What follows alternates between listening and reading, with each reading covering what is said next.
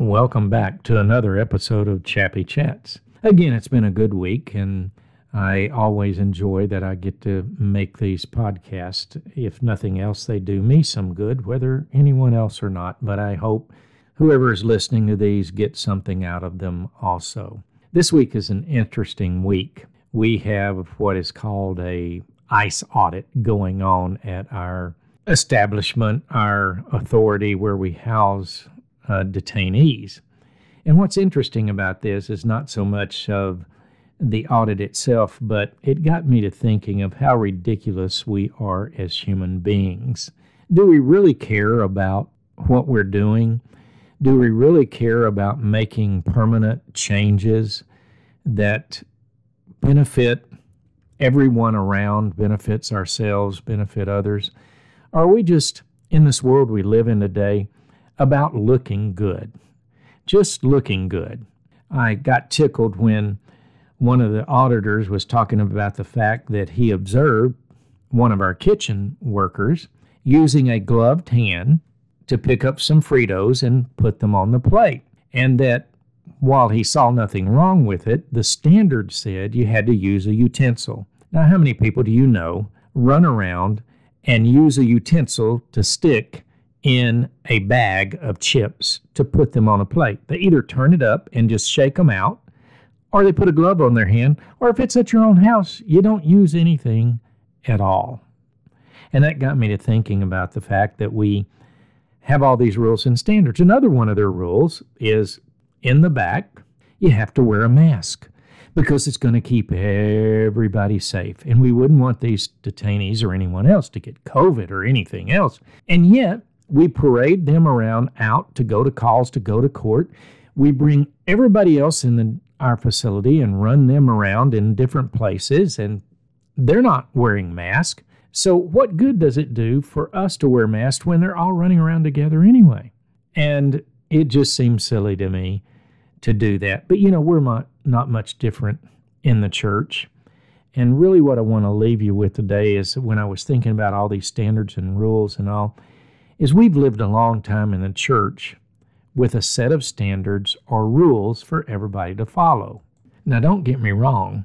God has rules and standards, and there's certain things that we should not transgress and certain things that we should not do. But yet, Jesus, the more I look at it and the older I get, I guess he knew there was a time coming when we would be so focused on the standard that we really didn't have the practice. And that's what I want you to think about this week. What good is it to have all these standards, whether it's standards for how we treat detainees, it's standards for how we live our life and whether we're in good standing with God, or if it's standards to how we should treat one another? What good does it do if we have those standards and then don't apply them? And in this, I'll just give you a few examples. One, we have all these people that want green energy, and they're very wealthy, and they have private planes, and they roll along to their conferences in their big cars and fly to them in these planes. That causes all this pollution. But yet they tell us that we need to do all this other stuff. Or as one podcast I was listening to the other day said, do you realize that your electric car shows up on a diesel car carrier? And I just had to chuckle when I heard that. And, we in the church or other religious circles, whether you go to a church or not, we do the same thing. I've got an inmate that he is just so upset because he cannot get a kosher meal, and he can't get a kosher meal because he's not practicing his religion. And by the rules and by the law, you have to be a practicer of your religion. You can't just say, I want a kosher meal. But if you go look at his commissary, the things he buys off a commissary are not kosher. He's just wanting his way. I don't know why he's wanting his way, but if he was really interested in being kosher and following the rules he says his religion requires him to follow, why didn't he follow them everywhere? Now, I'm not asking for perfection, because nobody's perfect. But when you totally live some way differently through your commissary orders, And then on the other hand said, oh no, I'm living this way.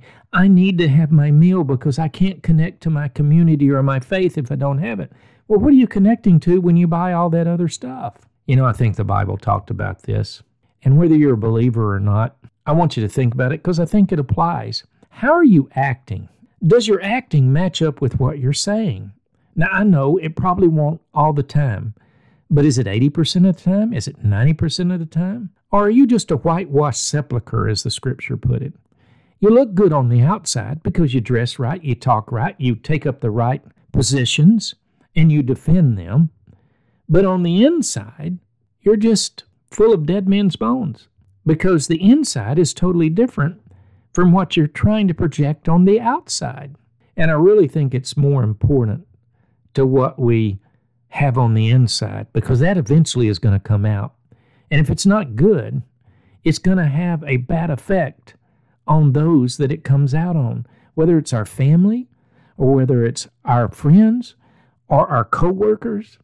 And so we really need to work what's on the outside a little bit and work a lot on what's on the inside because that's what's really going to affect the outside and really, truly affect life. There's another scripture I'm going to paraphrase, and this is the truth. What we put in our minds, the garbage we put in, the goodness we put in, whatever we put in our minds, that eventually comes out. And that's what shows our true character. Not what we put in our body as far as food. It goes in our mouth and goes out the backside, and that's not what corrupts us. What corrupts us is what's deep on the inside and eventually comes out. So forget the window dressing, people. Make a change in your heart, in your mind, that you're going to be different, that you're not so worried about talking about the standard as you are about living the standard, because that's what really counts. And that goes doubly for you who are believers, because it says that we're not to be hearers only of the word, but we're to be doers of the word. And so that tells me two things. What we hear eventually comes out in our actions. And what we hear should motivate us to action. What are you hearing? What are you listening to? And what are you having come out of your life? Does your standard look good on the outside, but you're full of dead men's bones? I hope you're full of goodness and mercy and peace, blessing, protection, and favor. Until next time.